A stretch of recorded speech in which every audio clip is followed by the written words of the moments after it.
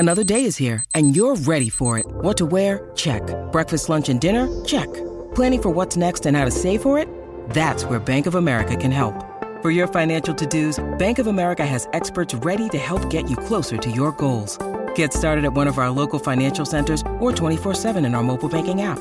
Find a location near you at bankofamerica.com/talktous. What would you like the power to do? Mobile banking requires downloading the app and is only available for select devices. Message and data rates may apply. Bank of America N.A., member FDIC. When you need mealtime inspiration, it's worth shopping Kroger, where you'll find over 30,000 mouth-watering choices that excite your inner foodie. And no matter what tasty choice you make, you'll enjoy our everyday low prices, plus extra ways to save, like digital coupons worth over $600 each week. You can also save up to $1 off per gallon at the pump with fuel points. More savings and more inspiring flavors make shopping Kroger worth it every time. Kroger, fresh for everyone. Fuel restrictions apply.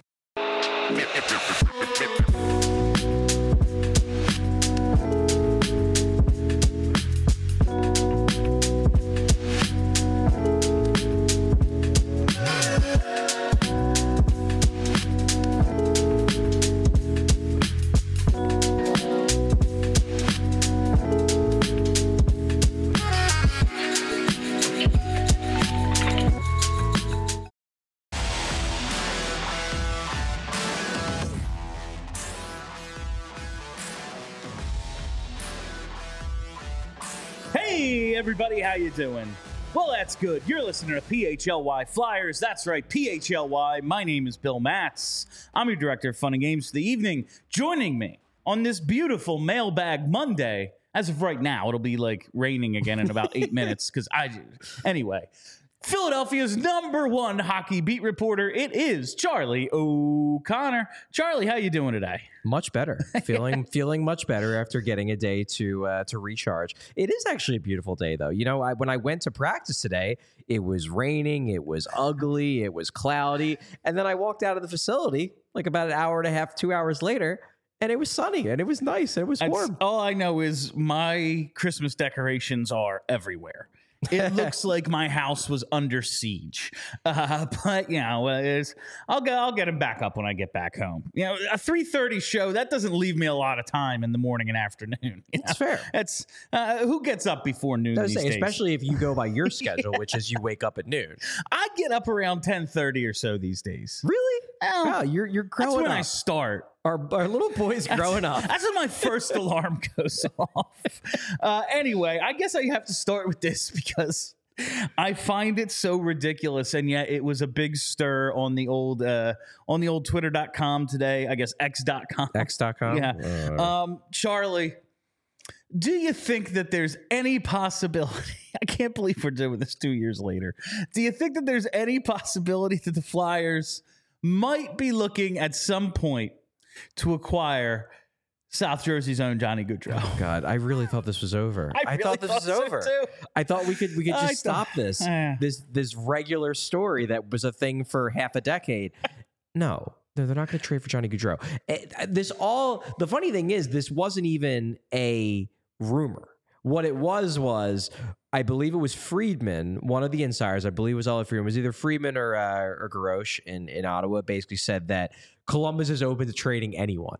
And then, of course, because people in this market care only about one Johnny Gaudreau, South Jersey's own, it was like, anyone? Does that include Johnny? I actually think, like, for me, from how I saw it, it was really, it started with at least Columbus fans going, like, doing the us thing, like, okay, we have to rebuild. How do we get the Flyers thing? Like, we hate everyone. Well, like, how do we get out from under this? You know, 7 year. I guess there's like 5.5 years left at almost $10 million. How do we get out from under this? Who would want him? Oh, well, Flyers. They've been talking about him since he came into the league. And maybe we can get the Flyers. And it was, oh yeah, let's just trade him for Gauthier. It was, that's not happening. That would never happen. But it was number one, they're never going to trade for him. No. Number two, if in some universe they did trade for him, they would not trade Cutter Gauthier for him because Johnny Gaudreau's contract is now a bad contract. Mm-hmm. That is a contract that the Columbus Blue Jackets would probably have to retain salary on to trade. You are not getting a top 5 pick and top 10 NHL prospect for a contract That's bad. Probably not. No, but like that to me is where it started, and then it was just kind of like today. I saw the article, and I saw there was one person in my mentions freaking out about it, and I was just like, honestly, like that to me isn't egregious. Like that's just okay. People are talking about this thing. Would they do it? Is the hypothesis, and then it's like, oh, this is what the groundwork would look like. Are you interested in such a thing? The answer is a resounding no based on the groundwork laid out. But like, I can't believe it's still a topic of conversation. And like anyone oh my God, I can't believe someone would write about such a thing. You can't? Why wouldn't?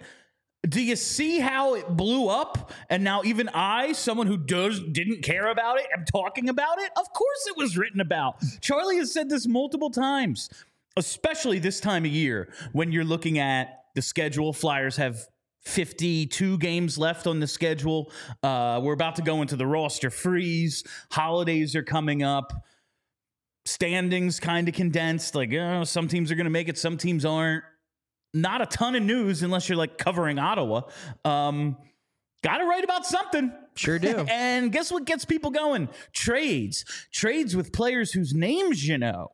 Like those are the things. Like, of course somebody wrote about it. I couldn't believe the reaction to this. I can't. Really, you can't. I just think it's one of those things where you can ask it, and then the answer is no. No, the Flyers would not trade for Johnny Gaudreau. The Flyers are still, in their own words, still rebuilding. That is not that is not when you add a contract of that size and length with a guy who is Johnny Gaudreau's age. Number two, and this I think is actually probably more important to the conversation, at least at the moment, is the Flyers are very clearly focused on building a culture here of, be defensively oriented. I know they're opening things up, but there's an element of, you gotta be structured. You gotta do what the coach tells you to do. They're building a culture centered around what John Tortorella wants guys to do.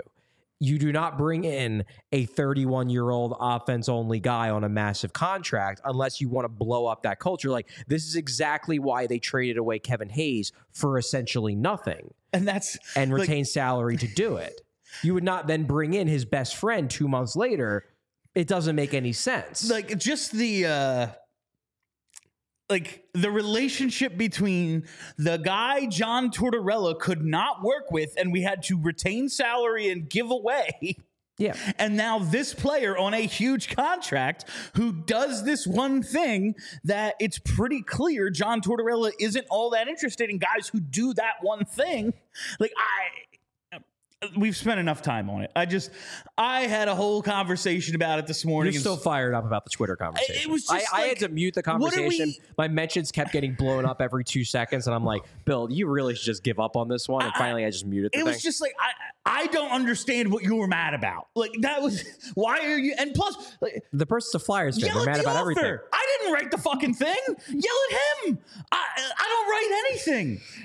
My boy Thomas Williams from Broad Street Hockey hit me up to write about wrestling. The next thing you see my name on a byline, it's going to be like matches of the year 2023. It's going to have nothing to do with the Flyers and Johnny Gaudreau. I don't write anymore. I'm done with it. That's Charlie's job. All right. Before we get to the Mailbag Monday questions, we do have this one last thing. Speaking of, like, this to me, this is what clickbait is. Yes. And we all like Kevin Weeks. Kevin Weeks is an entertaining character. Sure is. He does break stories. I find him a positive in the hockey community. Entertaining Twitter presence. Yeah. The screenshots and videos are great. The off-center, like the unframed videos of him breaking stories, and it's just like a quarter of his face. That's all. I'm fine with it. It's a good bit. He's found his thing. All about commitment to the bit. It's all great. But he tweets today about with a picture of Sean Walker. Walker has thrived in Philly. I'm told he loves his teammates, coaches, the city, and being a Flyer. Question becomes, how much do they love their right defenseman pending unrestricted free agent to keep him? Other clubs' interest has been strong as well, but holiday freeze soon. The holiday freeze begins tonight at midnight, or 12:01 tomorrow, whatever the hell you want to call it. 11:59. It begins real soon. Yep. The Flyers, in case you haven't heard, in playoff position, second in the Metropolitan Division. Yeah, both by points and points percentage. 7-game point streak. Yeah. I mean, yeah, if Edmonton was like, yeah, y'all want Draisaitl? Sure. Yeah. Otherwise, they're definitely not selling one of their best players right now. Right now, exactly. May they in February or March? Sure. Yeah. It's definitely possible. But in the next 9 hours? No, I don't think so. As you they're said, going to do it as soon as this show ends. That would be what's going to happen. As you just said, and this is what we discussed before the show, like we like Kevin Weeks. Love him. This is the epitome of clickbait. This is clickbait because he knows they're not going to trade they're not going to trade Sean Walker in the next 9 hours. He knows. Because it doesn't happen. It doesn't make sense. The amount of the number of teams that could fit someone under the cap. But I don't see it. But the thing that frustrates me about tweets like this, I don't even get mad at Kevin Weeks about this. I understand what Kevin Weeks is doing, and he's doing his job quite well. He's getting interactions on Twitter. He's sparking a conversation. What annoys me is that people fall for it. Like, this does not mean that Sean Walker is, that talk is heating up around Sean Walker. This means probably that Kevin Weeks maybe had a conversation with Sean Walker's buddy or Sean Walker's agent, or maybe Sean Walker, who told him, I want to stay in Philly. And then Weeks is like, well, I need to tweet something today and I could use some engagement. So let me just throw this out there because he's an interesting name. And then people see it and they think Sean Walker might get moved today. No. Sean Walker's not getting moved today, guys. We're good. Calm down. I will say it was funny all morning. I'm listening to 32 Thoughts. I'm listening to the Marek Show once it get posted as a podcast, and it's all about the Ottawa Senators, they don't want to be reactionary. They're trying to be stable. And I show up today, and Charlie goes, so DJ Smith, huh? I was like, how about everything I heard all morning was nope, not yet. And it was like, yeah, but 3 hours from now. Well, the truly funny part about that story, so if you're not aware, DJ Smith, the coach, former coach now of the Ottawa Senators, has been fired. My main connection with him is that he's really, Scott Lawton loves him because he was Scott Lawton's coach in juniors. So I've chatted with Scott Lawton quite a few times about why he loved DJ Smith as much as he did. However, Ottawa is significantly underachieving based on preseason expectations. It makes sense that DJ Smith would be on the hot seat. This doesn't come as a shock that he was let go. What comes as a shock, and this is a classic example of Ottawa's still kind of a shit show, even though they are better than what they were a couple of years ago. For some reason, they let DJ Smith coach practice this morning and then talk to the media and then fired him like an hour later. Like, if you were going to do it, why did you just fire him at 9 a.m.? Does that mean like Michael Antlauer, maybe he's on the schedule like me and it was like, oh, fuck, I missed practice. Now he's talking to the media? No one called him? Nobody told him? No, Michael, you're in charge. You own the team. We don't have a GM anymore. Remember, you fired him? Yeah, exactly. So maybe it's just a lack of communication, but we have a question later about the Senators that I'll give my we'll get into it I'll later. give my thoughts and theories on him, on that organization in a few minutes. Real shame what's going on up there in Ottawa. Maybe Martin Havlat can fix it. But right now I got to talk to you about one of our newest partners here. It's AG1, the daily foundational nutrition supplement that supports whole body health. I drink it literally every day. I gave AG1 a try because, as I've told you plenty of times before, my life pre-HLY was routineless. Pre-HLY. I have a routine now. I just love how you combine the two. Instead of pre-PHLY, it was pre-HLY. I didn't think that. That's not bad, actually.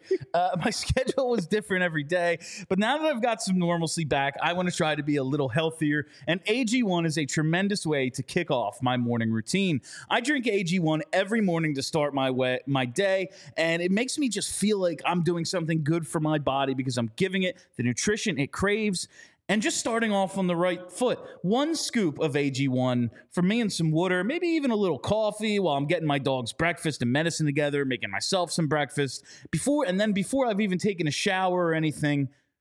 I think I've already accomplished something, and that sets me up to keep going throughout my day. If a comprehensive solution is what you need from your vitamin supplement routine, then try AG1 and get a free 1-year supply of vitamin D and get 5 free AG1 travel packs with your first purchase. Go to drinkag1.com/flyers. That's drinkag1.com/flyers to check it out. And as always, it's Kelly Hinkle approved. All right. Bill, I got to say, that wasn't one of my best. No, see, I disagree. I think that was one of your best ad reads. It was one of your most quintessential Bill Matz ad reads because we get a hilarious unintentional word flub, and then we got water and coffee. Like, we got like the most Philly accent in a brief period of time. I can't help the way I speak. I refuse to lose my regional diction. Like, I'm going to work here forever. That was so good. I'm not going anywhere. Incredible. Like literally 10 out of 10. One last thing, and then we'll get into the mailbag questions. We have your feature on Joel Farabee up on allphly.com. Yes. Dropped over the weekend. Free for all. That's not a diehard not article. diehards only, so you can check it out. We're probably going to talk about it more maybe tomorrow from the Reading Terminal Market. Kelly will be on. We'll be able to whatever. But if there was a single takeaway, something we should really take note of in that article, what should be our biggest topic of conversation from that one? It's an interesting question. I think, to me, the main thrust of the article I was trying to get across is that he's been really, really good, especially at 5-on-5, yet the ice time isn't matching it. And it's a question that the article honestly didn't answer, because I don't know if there is an answer. The question is, why isn't he playing more? And if anything, I think probably the answer is that there are a few veterans that are still getting more time than they probably should. You know, guys like Cam Atkinson, guys like Scott Lawton. Lawton has dropped a little bit further down the lineup in recent games because of his struggles. But I look at guys like Joel Farabee and Owen Tippett. Farabee in particular, because I think Farabee is outplaying Tippett so far this year. But Joel Farabee's under 15 minutes a night. Granted, he'd be probably a little bit over had he not had one game with 2 minutes, but still pretty low. And then Tippett's only a little bit over 15 minutes a night. Look, these guys are playing. It's not like they're getting benched aside from that one game for Farabee, but they're playing. They're in not insignificant roles, but I would like to see them maybe get a little bit more time. We talked to John Tortorella today, and he straight up said, "I'd like to get Owen Tippett more time." And he said about Joel Farabee, you know, it's not anything against him. I'd like to get him more time. I do think there's an element of John, you're the coach. You can give him more time if you really want to, so do it. Those quotes are always the fucking hot dog costume guy. We're just looking for the guy who did this. You determine it. Exactly. You are in charge. It's very clear. You might have more say than any coach in the league. Yes. And these are the types of things where, as media people, we should be critical of the coach, because we all acknowledge that these guys are good players and these guys could be part of the future. So maybe play them a little bit more. And if you don't, you're going to get articles like the one I wrote, which is, hey, why is the guy who's fourth in the NHL in primary points per 60 at 5-on-5 getting less than 15 minutes a night? Doesn't make a lot of sense. Not bad. All right. So check that out at allphly.com. I think we'll have a little bit more on Joel Farabee on tomorrow's show. Now, it is time for just another Mailbag Monday. Here we go to kick things off. We will start it with Fly Guy 7 with today's first question. With how things are trending, when do you see this Flyers team seriously making waves in the playoffs? If we stay the course and sell at the deadline for futures, how much time could that add to the rebuild? So the first question, when do you think they could make waves in the playoffs? It's very interesting to me because it's clear. I think you obviously need great players to go on a run. That said, the Flyers are winning right now, and the way in which they are winning, I would say especially defensively, is a playoff style. I don't know how much rush-based offense you can get away with in the playoffs when everyone just is yeah, guess what? You're allowed to hook. So you're not breaking. Oh, you're breaking for the other end. No, you're not. But I would say they're playing more of a playoff style than some teams do this time of year.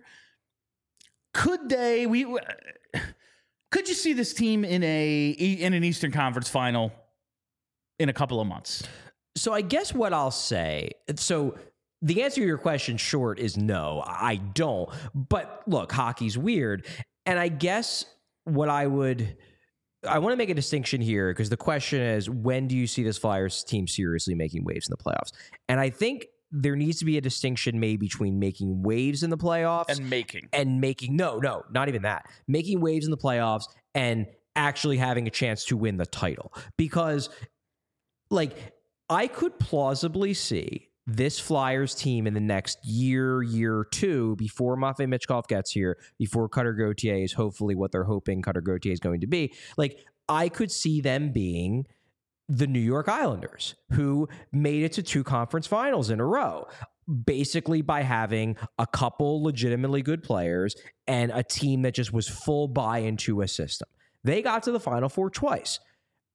At no time during their runs did I think they had a chance of winning the Stanley Cup, even though they made it to the Final Four twice, because they just didn't have the guys who I thought could go in and win the next 2 rounds. They were a team that had the ability to make waves in the playoffs, but in my mind did not have the ceiling of a team that could actually win the Stanley Cup. A lot like, oh wow, both examples I'm going to use are Florida Panthers teams, the one that got swept in the final by Colorado in 96, 95, I want to say. Yeah, whatever. One of those years. I was not into hockey yet. And the one last year that like they get there because Bobrovsky had a couple of weeks of 930. Yeah, and then Kachuk it was like put the entire team on his back for 2 months. Yeah, and Kachuk just kept scoring game-winning goals, and then they get to the final. It's like, yeah, you're just not good enough. Yeah. Like those teams made waves, but ultimately, you know, and that Montreal team a few years ago in the bubble when it was ridiculous. Exactly. Like could I see the Flyers making waves in the playoffs as soon as this year? Sure. Because I do think they have enough talent that if things break their way, if the right matchups break their way, they could win a round or 2, maybe. But I will not look at this team as a team that can actually win the cup. And I guess that, to me, won't happen until they have the high-end guys that they're hoping Michkov and Gauthier are, and that won't be at least for another few years. But if you're talking about making waves, I could plausibly see them making waves this year or next year if they want to be, you know, the Flyers version of the Barry Trotz Islanders. Yeah, that could happen. And the second part of this question, if we stay the course and sell at the deadline for futures, how much time could that add to the rebuild? Doesn't have to add any time at all. The only guys I think that are a possibility right now, and maybe like everyone gets hurt and the team stinks for 3 months, and then we are going to trade Konechny, and they have those sorts of conversations. Like I think Atkinson is an off-season guy. Yeah. We're talking about Sealer and Walker. Yeah. Nick Sealer, your second pair. Nick Sealer, I like. I don't think losing him adds any time to your rebuild. No. Sean Walker. Yeah, you're going to need a Sean Walker at some point. I think that's a lot. Like, we're not talking about fucking Chris Pronger here. Like, that's not adding time to your rebuild, I don't think. You can go find Sean. If they really, really love Sean Walker, they can sign him they can trade him in March and sign him on July 1st. Yeah. You know, like if they have to have him, it's a possibility. And there's an element, too, where as much as, and I am on record as being, I would rather them trade Sean Walker, but I can see the argument for keeping him, and it's not something that I would say is a betrayal of the rebuild like you would if they were to re-sign him. However, the Flyers over the last 2 years have turned Sean Walker, who was a cap cast-off just a few months ago, into a legitimately really good second-pair defenseman, at least through 2.5 months. And they've turned Nick Sealer, who 3 years ago was like considering retiring, into a solid like second pair, number 4, number 5 guy. Maybe the Flyers have a coaching staff that can take guys who, and finally, especially I'm specifically talking about Brad Shaw, who can take guys that are cast-offs from elsewhere and turn them into guys who can overachieve. They just kind of fix Rasmus Ristolainen. Like, if Brad Shaw can fix Ristolainen, can turn Sealer into a top 4 defenseman, and can turn Sean Walker into a guy who's performing like one of the best play-driving defensemen in hockey, like, maybe they can do this to other guys too, and losing these guys isn't that big of a deal because they can just create the next Sean Walker. Yeah, I think that's a big part of it. Like, Nick Sealer, his career arc, I mean, he was, a couple of years ago, one of our... what the hell are they doing playing this guy punching bags? Exactly. And now I like him. Well, I like them a lot. Yeah. So maybe this is their thing. They can find those guys, and it's the forwards they kind of just need to punch up a bit. All right. Let's go to @JFD I do actually, real quick, before we get into this one, yeah. I want to address this question from Sting Chameleon. Oh. Does Gauthier join us for a playoff run this year? It's an interesting question, but I do want to point this out. Boston College is one of the best teams in the league. That is one of the best teams in college hockey. That is the school that Cutter Gauthier plays for. They could very easily go to the Frozen Four. Okay, the Frozen Four lasts until April 13th. I was just looking up the date. Okay, yes. Cool. And the Flyers, that's like the day of the season. The Flyers' season ends on April 16th. So theoretically, if the Flyers made the playoffs, maybe. However, if Boston College is as good as we think they are, which looks like one of the best teams in the country, and they go to the Frozen Four, I think it is legitimately possible that Cutter Gauthier never suits up for the Flyers this season just because there won't be enough time. Just worth pointing out. It's definitely worth pointing out. Also, remember, he was feeling a bit burned out last year. It's why, after going through everything and then going to Worlds, he opted not to go to whatever rookie camp or development camp, whichever one it was. Yeah, people are still angry about that, apparently. Exactly. Not the Flyers, but people. Yeah, he was feeling a little burned out last year. Perhaps if this team goes on a run through the Frozen Four, say they win it, might be doing a little partying. I can imagine I would be. You're like, I would be doing that. Yeah, sure man. would. Why else would you even play sports? Like, what's the point of getting good? You're in college too. Come on. Man. So it's a possibility, but I could see a world in which he at least maybe he's a black ace for the playoffs, something like that. Because if this team gets in, it's like, well, who are you taking out for this kid who's never played in the NHL Well, we before? already said Morgan Frost. Well, yeah, obviously. Yeah. All right. I mean, come on. I'm just this is John Tortorella we're talking about. Yeah, but at a certain point, you got to be like, the dudes who got us here have to be a part of this.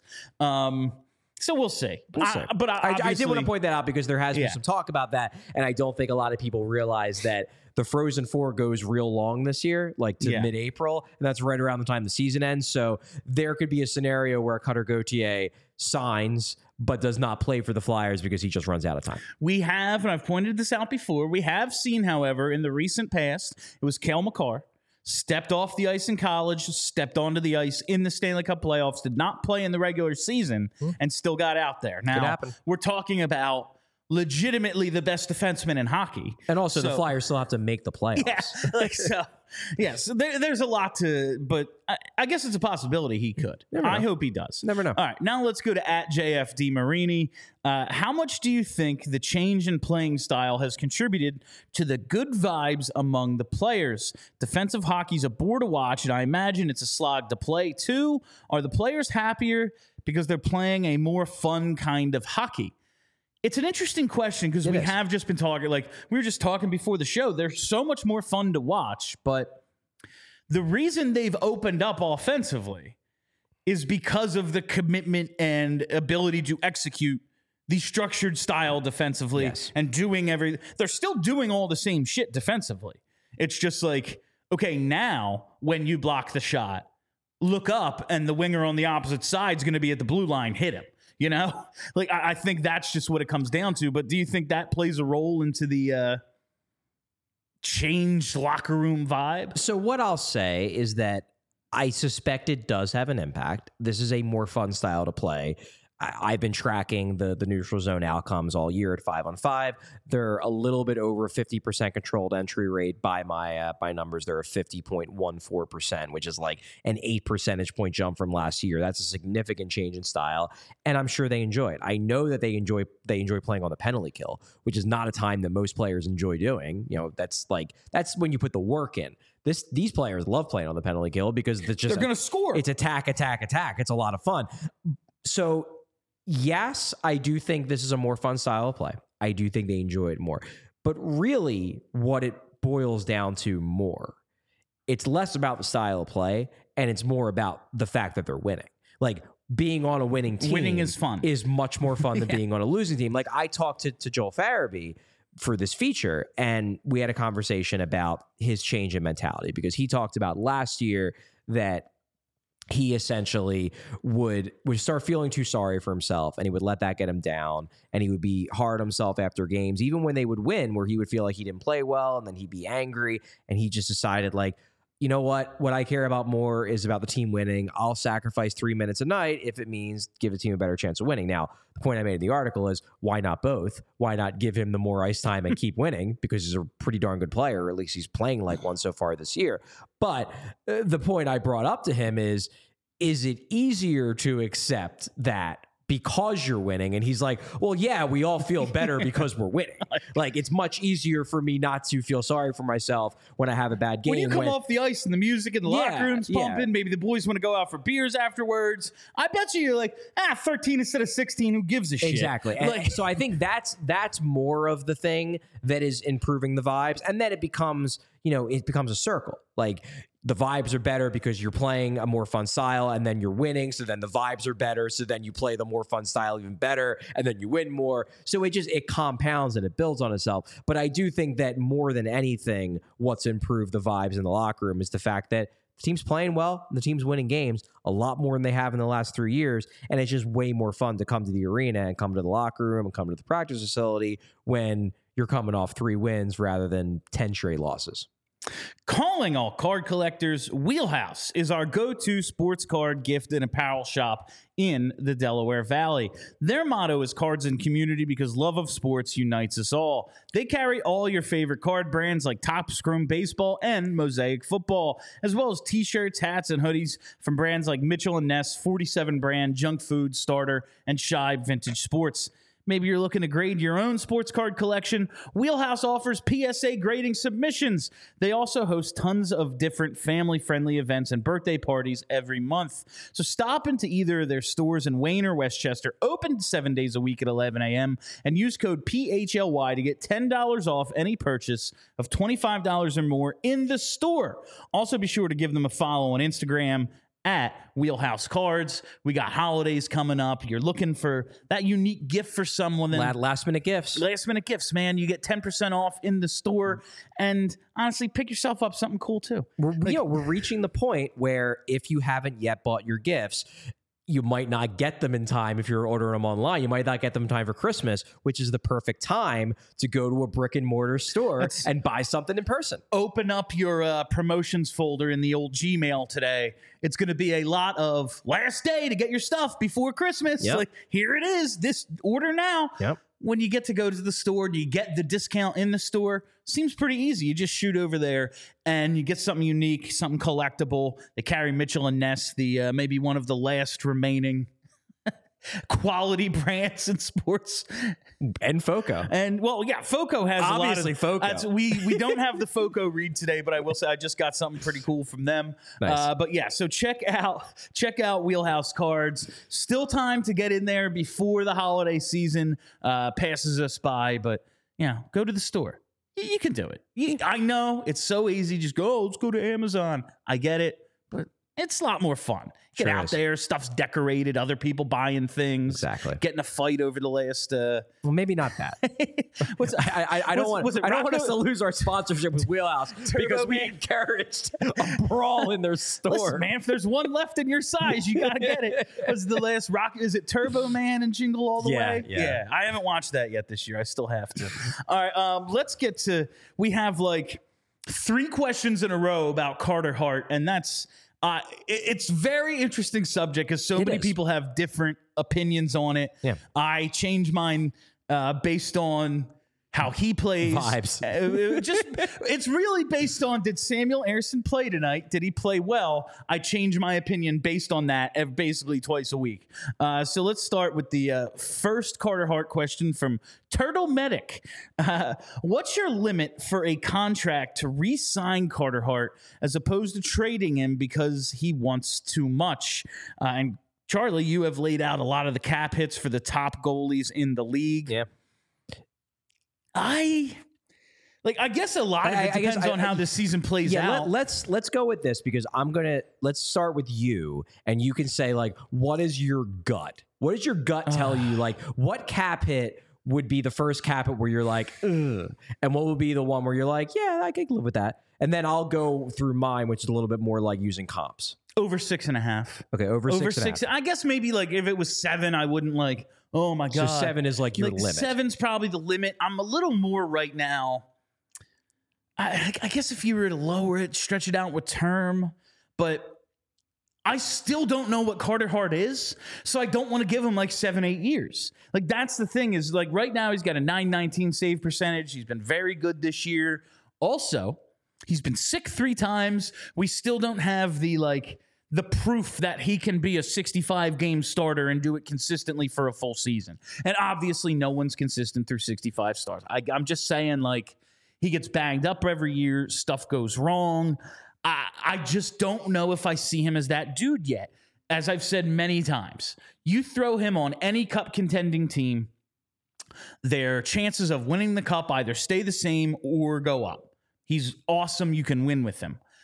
I just don't know if he's franchise elite goaltender guy you build around yet.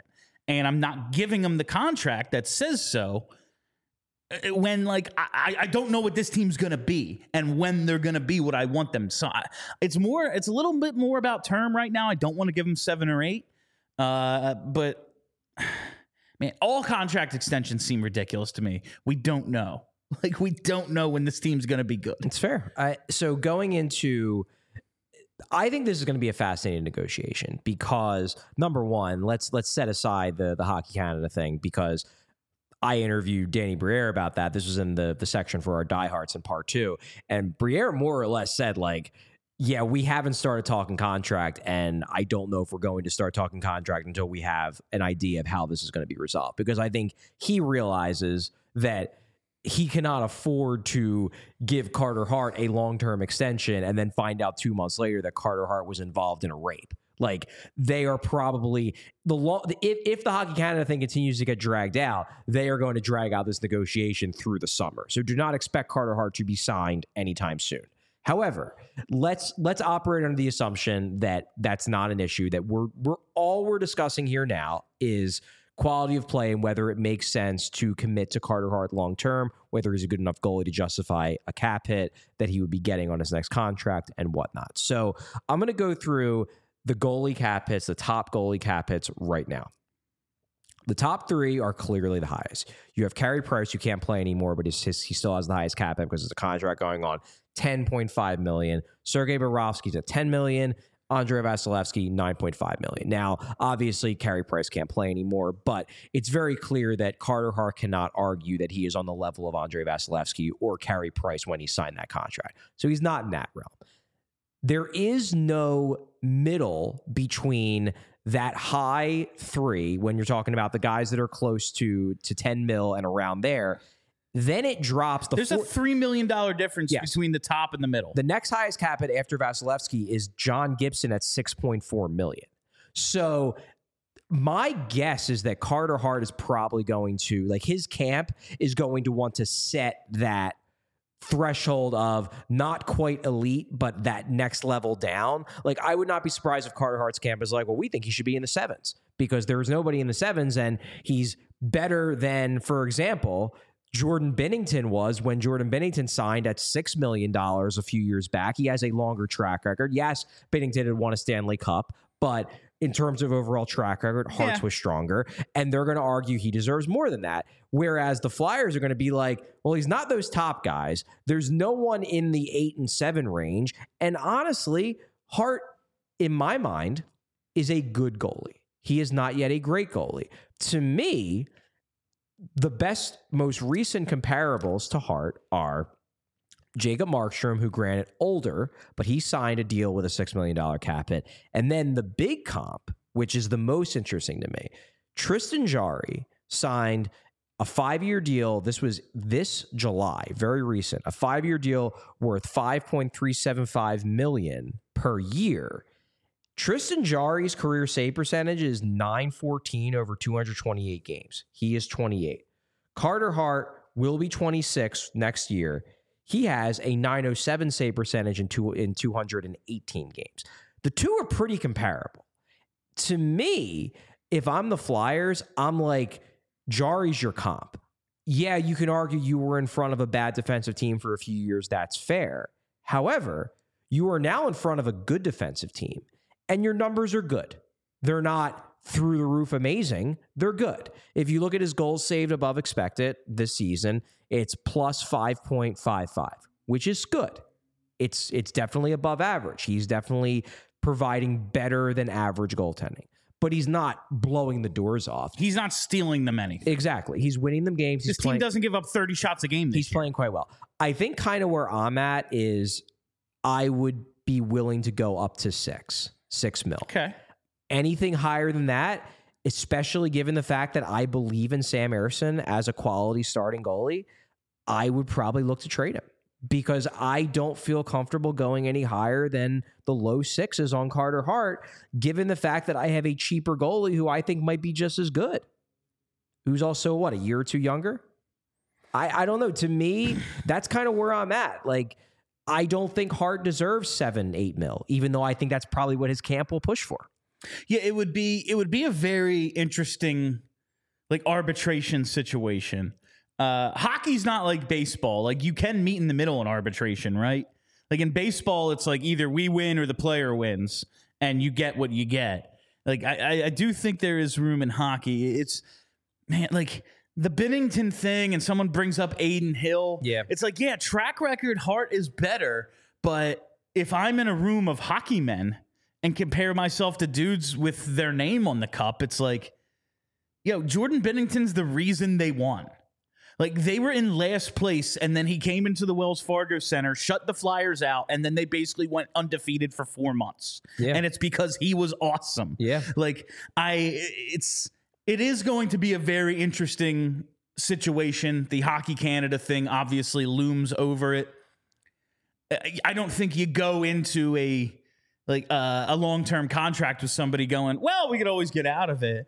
But the contract termination situation recently leaves me to be like, could they get out? But I don't think I don't think they would be able to. The only let me rephrase. If you don't have all the information, let me rephrase.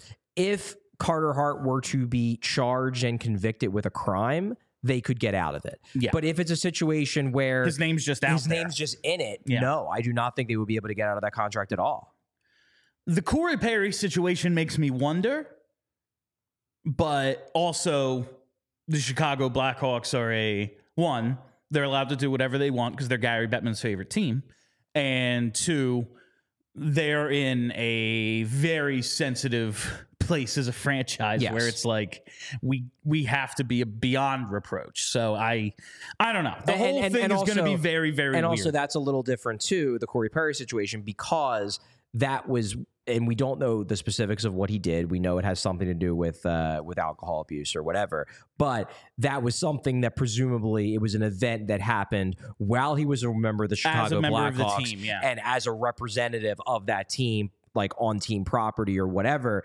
The Carter Hart situation obviously happened before he was under contract, but he was loaned, and it was not, something that he was doing as a representative of the Flyers. So I would just think it would be tough. Probably an important distinction. Yeah, probably an important distinction. All right. More on Carter Hart. This one from John Weston. Since things are rolling along nicely, let's throw a stinker of a question into the machine. Is there ever a time when Flyers fans can expect Carter Hart's puck handling to improve, or is it just going to be dicey for his entire career? Yes. I will say, while it is not a strength of his game, I feel like I have seen him make a couple of plays with the puck lately. Now, obviously, because of our preconceived notions, he makes these plays and we go, oh my God, okay, all right, he got away with it. But I do think he's been better, but is it ever going to be good? No. I do agree that I think he's making strides in the area of playing the puck. I don't think he's quite as awful as he was 2-3 years ago. However, the thing that sticks in people's heads is that usually once every couple of weeks he makes a completely brain dead play with the puck, and that's very memorable because he either hands the other team a goal or hands them a puck that probably should have been a goal if one of his defensemen didn't completely bail him out. Look, I think what we need to remember about Carter Hart's puck playing and just goaltenders puck playing in general is that usually at one time in the NHL there are like 2 goalies who are good at playing the puck and everybody else stinks at it. And this is just something that fans are going to have to deal with pretty much every goalie that you could possibly have. Like, yeah, there's always like a Martin Brodeur or a Mike Smith or whatever, a goalie who's legitimately good at it. And then almost everyone else in the league is bad at it because it's real hard to play a puck in goalie pads with an unwieldy, heavy-ass stick. Like, it's just difficult. They're wearing a catching glove on one of their, like, it seems impossible. It's not easy. The puck is not made, the stick is not made for handle. It's just like, and he says goaltender, the second part of his question or just comment, like, goaltender puck handling seems like something that would be pretty easy to improve year over year as a focal point in the off season, kind of like bunting or onside kicks. Do we think this is a point of emphasis for the organization, or is Rocky Thompson or Ian LePerriere simply put on the job? I do not. That's a funny joke. That's a funny joke. I do not think it is a point of emphasis as much as some fans want it to be. That's just because I think it matters. And to be clear, this isn't me shitting on the Flyers. I think they're right not to tell Carter Hart, like, spend the whole offseason working on playing the puck because it pisses off fans. If like the 2 things he could work on are keeping the puck out of the net, that's my point. Or like the 1 or 2 times he actually has to handle the puck under pressure a week, I want him to focus on keeping the puck out of the net. Yeah. Like before we started today, you're like, Henrik Lundqvist, fans always complain about him. It's like, well, he finished top 5 in Vezina voting every year for a decade. Exactly. I'd rather that. I'd rather the guy who never gets scored on, and just let someone else handle the puck. Yeah, I guess my thing with this is, no, I don't expect him to become a good puck handler. No. He might progressively get a little bit better each year. I think we're even seeing that kind of progression. But I do think this is a bit overblown from fans because they're going to get frustrated at any goalie they have in terms of playing the puck because they're all bad at it. Carter Hart is not uniquely bad at playing the puck. He is just normal bad in comparison to 95% of the goalies in the NHL. And I think people should just keep that in mind, that it's not like this is is it a weakness in Carter Hart's game? Yes, but it's a weakness in the sense that, like, it's a weakness for almost every goalie in the NHL. Yeah. All right. Last one on Carter Hart here from Chris Coleman. In a pure hockey trade, 1-for-1, no prospects / picks, what forward or defenseman would you see as even value for Hart? I'm certainly not advocating for a trade. I'd rather keep him, but interested in the perception / conversation. And he just lists some criteria like quality. Well, this was me. That's you. I put this in for notes on the outline. I did not remember putting that in there. No, this was me. Okay. Well, it's more because, look, my thing is that if I trade Carter Hart, I would rather trade him for picks and prospects, not players in the here and now. That my view would be, this would be a way to get younger. This would be a way to add more lottery tickets to the organization. So that would be the route I would try to take if I'm trying to trade Carter Hart. I'd be fine if you want to offer, like a blue chip 21-year-old who hasn't quite made the league yet. That's fine. But I'd rather not go this route. However, if you were to go this route, to me, it would be a situation where you're probably looking for guys who are not elite, because I do not think anybody, like, I know we joke, well, if they offer Draisaitl, like, the Oilers are never offering Leon Draisaitl over Carter Hart. Like, you can end that dream. The dream is dead. It is a question of, like, and I agree. Like, I know we talk about, I used that as the reference point a couple of minutes ago in a different conversation, but just like the value of goaltender is so high, especially once you get to the postseason. And when you look at a team like Edmonton that has no goaltender, like, oh yeah, we'll just bring up Jack Campbell eventually. And it's like, well, he just got pulled again in the AHL, so I don't think that's happening. Yeah. Like, he's not about to be fixed. Yeah. Like, the value of goaltender is so high that it, like, inflates what you can, like, Leon Draisaitl versus Carter Hart. I don't think anyone in the world is like, oh yeah, that's an even trade on talent, but because of how bad they need it and how important goaltending it is and how bad, like, maybe it makes a little bit of sense, but it doesn't. No, I'm just trying to. I mean, you have multiple teams. Like, as much as you say goalies have an outsized impact on the outcome of games, and they do, that is accurate. The flip side of that is you have no idea when a goalie is going to get hot or not. Yeah. There's a reason why Vegas won with Aiden Hill as their goalie. Jordan Binnington. Like teams look at that and they say, why would I give up a first line 100-point guy for a goalie because I need a goalie when I could just as easily pick some scrub and have Michael Leighton carry my team through 2 rounds. Martin Jones, who's like an $8.99 guy for the last 4 years, is currently killing it for Toronto. Guys get hot, and that's always going to keep goalies' individual values down. However, if you were going to do a 1-for-1 talent for talent deal, to me, it would only make sense if it's like a good young player, like established young player of a similar age to Carter Hart, who is not elite, who plays for a team that needs a goalie. So like some names that popped up. This guy, I think, would be overly, like, I do not think Edmonton would do this, but like Evan Bouchard, I think Evan Bouchard is a legitimately really good defenseman. However, I do wonder how much of his very impressive underlying metrics are driven by the fact that he gets to play with Connor McDavid all the time. So he might not be quite that good. That would be someone, if I'm the Flyers, who I would ask for on their, like, if it's like, hey, you want Carter Hart? Well, we're talking Evan Bouchard. If we're talking Carolina Hurricanes, obviously they're in goalie struggles. Jesperi Kotkaniemi is taking a step forward this year.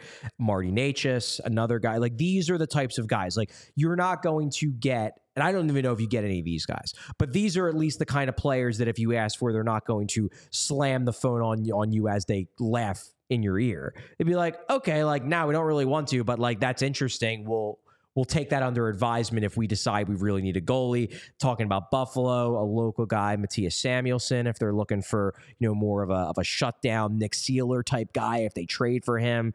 One guy who is mildly interesting to me, just because he's also involved in the Hockey Canada thing, Drake Batherson on Ottawa. Like, hey, let's trade our 2 Hockey Canada people. Let's flip problems and see what happens. That would... Jesus Christ. But to be clear, to be clear, if I'm trading Carter Hart, I am looking more at prospects and picks because there aren't a lot of logical flips in a 1-for-1 deal. Like that, I think that gets to the root of the issue with potentially trading Carter Hart. Like, if they made any of those trades, even though it makes sense, just like you said, not elite guys and that, but they're good, prime age, but they're good player, players. like. People will not be happy with those returns. Fair. And so that's why I think, like, your thought, like, picks, prospects, something more along those lines. You can sell that better upside, to the fans, too. Like, when it's Jesperi Kotkaniemi, like, I like him. For Carter Hart, like, I can see just, like I said, goalies' impact on game. No one's really going to be happy with that. So at the same time, be interesting. Though, like, let's envision a scenario where if Erson's great, I guess it doesn't matter. Exactly. Then it's like, okay, well, Carter Hart misses a month. Sam Ersson finishes a year with a .916 save percentage. Then suddenly, maybe some of those 1-for-1s become acceptable to people because it's not like you're giving away our only goalie solution. You're trading from a position of strength to add another good skater. Just saying. Right now, I got to tell you about our friends at Game Time, fam, because buying tickets to your favorite event shouldn't be stressful. Game Time is the fast and easy way to buy tickets for all the sports, music, comedy, and theater near you. With killer deals on last-minute tickets and their best price guarantee, you can stop stressing over the tickets and start getting hyped for the fun you'll have. Game Time is the place for last-minute ticket deals. Forget planning months in advance. Game Time has deals on tickets right up to the day of the event. Get exclusive flash deals on tickets for football, basketball, baseball, concerts, comedy, theater, and more. And the Game Time guarantee means you'll always get the best price. If you find tickets in the same section and row for less, Game Time will credit you 110% of the difference. Again, we know the holiday season is upon us. If you're like maybe me and my wife, Ava, we just buy stuff constantly. Like, buying gifts for each other is like, we have a shared bank account. Like, what's the point? We constantly buy everything we want. Stuff doesn't really do it for us. Experiences is what we're all about. Maybe she wants to go see a comedian she loves. I'm trying to push to go to New York the day after Christmas, go see WWE at Madison Square Garden. Those sorts of things make the absolute best gifts because it's not something you'll like, oh yeah, we put it up on the shelf and then we took it down and lost it or whatever. It's an experience you'll remember forever. So snag the tickets without the stress with Game Time. Download the Game Time app, create an account, and use code PHLY for $20 off your first purchase. Terms apply. Again, create an account, redeem code PHLY for $20 off. Download Game Time today. Last minute tickets, lowest price guaranteed. See, right, I really stopped myself there from saying buying shit. I was like, no, buying stuff. For for the sponsors. Exactly. You're welcome, Game Time. Exactly. All right. Just a few questions. Where we're okay. There it is. All right. So few left here we can get to. Yeah. Start with Ziggy Stardust. Shout out to Will, our boy. If you had to have a Flyers player, this is a good one. If you had to have a Flyers player as your Secret Santa, who would you pick? And if you had to be the Secret Santa for a player, who are you picking and what are you getting them? If I had to have a Flyers player, I'm taking the highest paid guy. I'm absolutely taking Sean Couturier. He has the most money. He's going to get the coolest gift. Look. I'm going to go a little bit different, and this is not to say that, I guess maybe I am coming at this from a little bit of a different perspective because the players actually know me. Like, if Sean Couturier got me, he would absolutely buy me some gag gift because he's just like, that fucking journalist. So like that would absolutely happen. Same thing with like Travis Sanheim or Scott Lawton. Guys who've been around a while. I am going to go with probably the nicest guy in the locker room, even though he's not highly paid. Nick Seeler would absolutely be he would put serious thought into that gift. And even though he's not getting paid a ton, I think he would spend like $100 to get me something very nice. Because he's just like the epitome of that Minnesota nice. Mm-hmm. And I think he absolutely would take real care in picking out a gift for someone. So I'm going to go with Nick Seeler. If you had to be the Secret Santa for a player, who are you picking and what are you getting them? I personally am picking Matvei Michkov. Ooh. And I am getting him a helicopter out. I love that. And bringing him here because that's a gift for me. Like the best gifts you can get someone. Right. Like I was saying with the Game Time, like, oh yeah, get tickets to an event. Yeah. I get to go to the event too. Yeah. Like that's the best gift is the ones you benefit from. Do you have like, is there a funny thing you would get for anyone on the team? Yeah, I think I would get one of the Travi, Sanheim or Konechny, and I would get. That's the thing. It wouldn't matter which one because I would get the same thing for either of them. It would be a book of like prank ideas, just to foster even more chaos in that room, particularly towards one Scott Lawton, who is apparently the target of most of their pranks. I can see like you look at Scott Lawton, and he definitely. I can see him being the target because he'd sell it. Like you don't want to prank someone who's like, yeah, all right, whatever. Yeah. But like him being, from what we can tell, insane. Like, if he's gonna lose his mind when you prank him, like those are the best people to prank. Exactly. Absolutely. So that's good. Little insight there on the dynamic of this team. I picked this one to ask Charlie because I know you love these questions. God.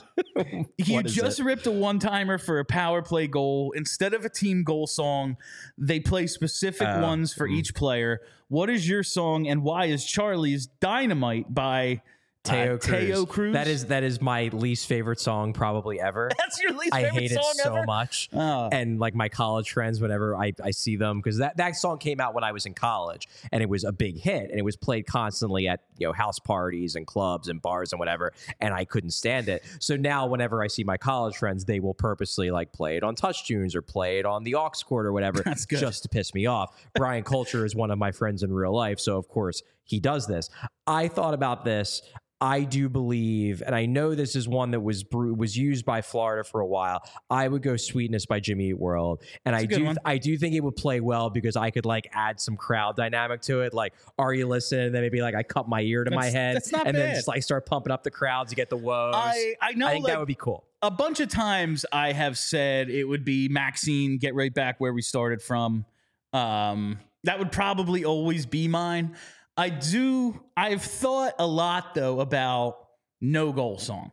Just silence? The crowd. Silence? No, the crowd is the goal song. Mm-hmm. You make the noise. I don't need you singing along. I need you being the singer. I don't know. I think it would be interesting. But Maxine is my standard answer for that one. I think we have time for one more. Yeah. So let's go with this one from Gus the Groundhog.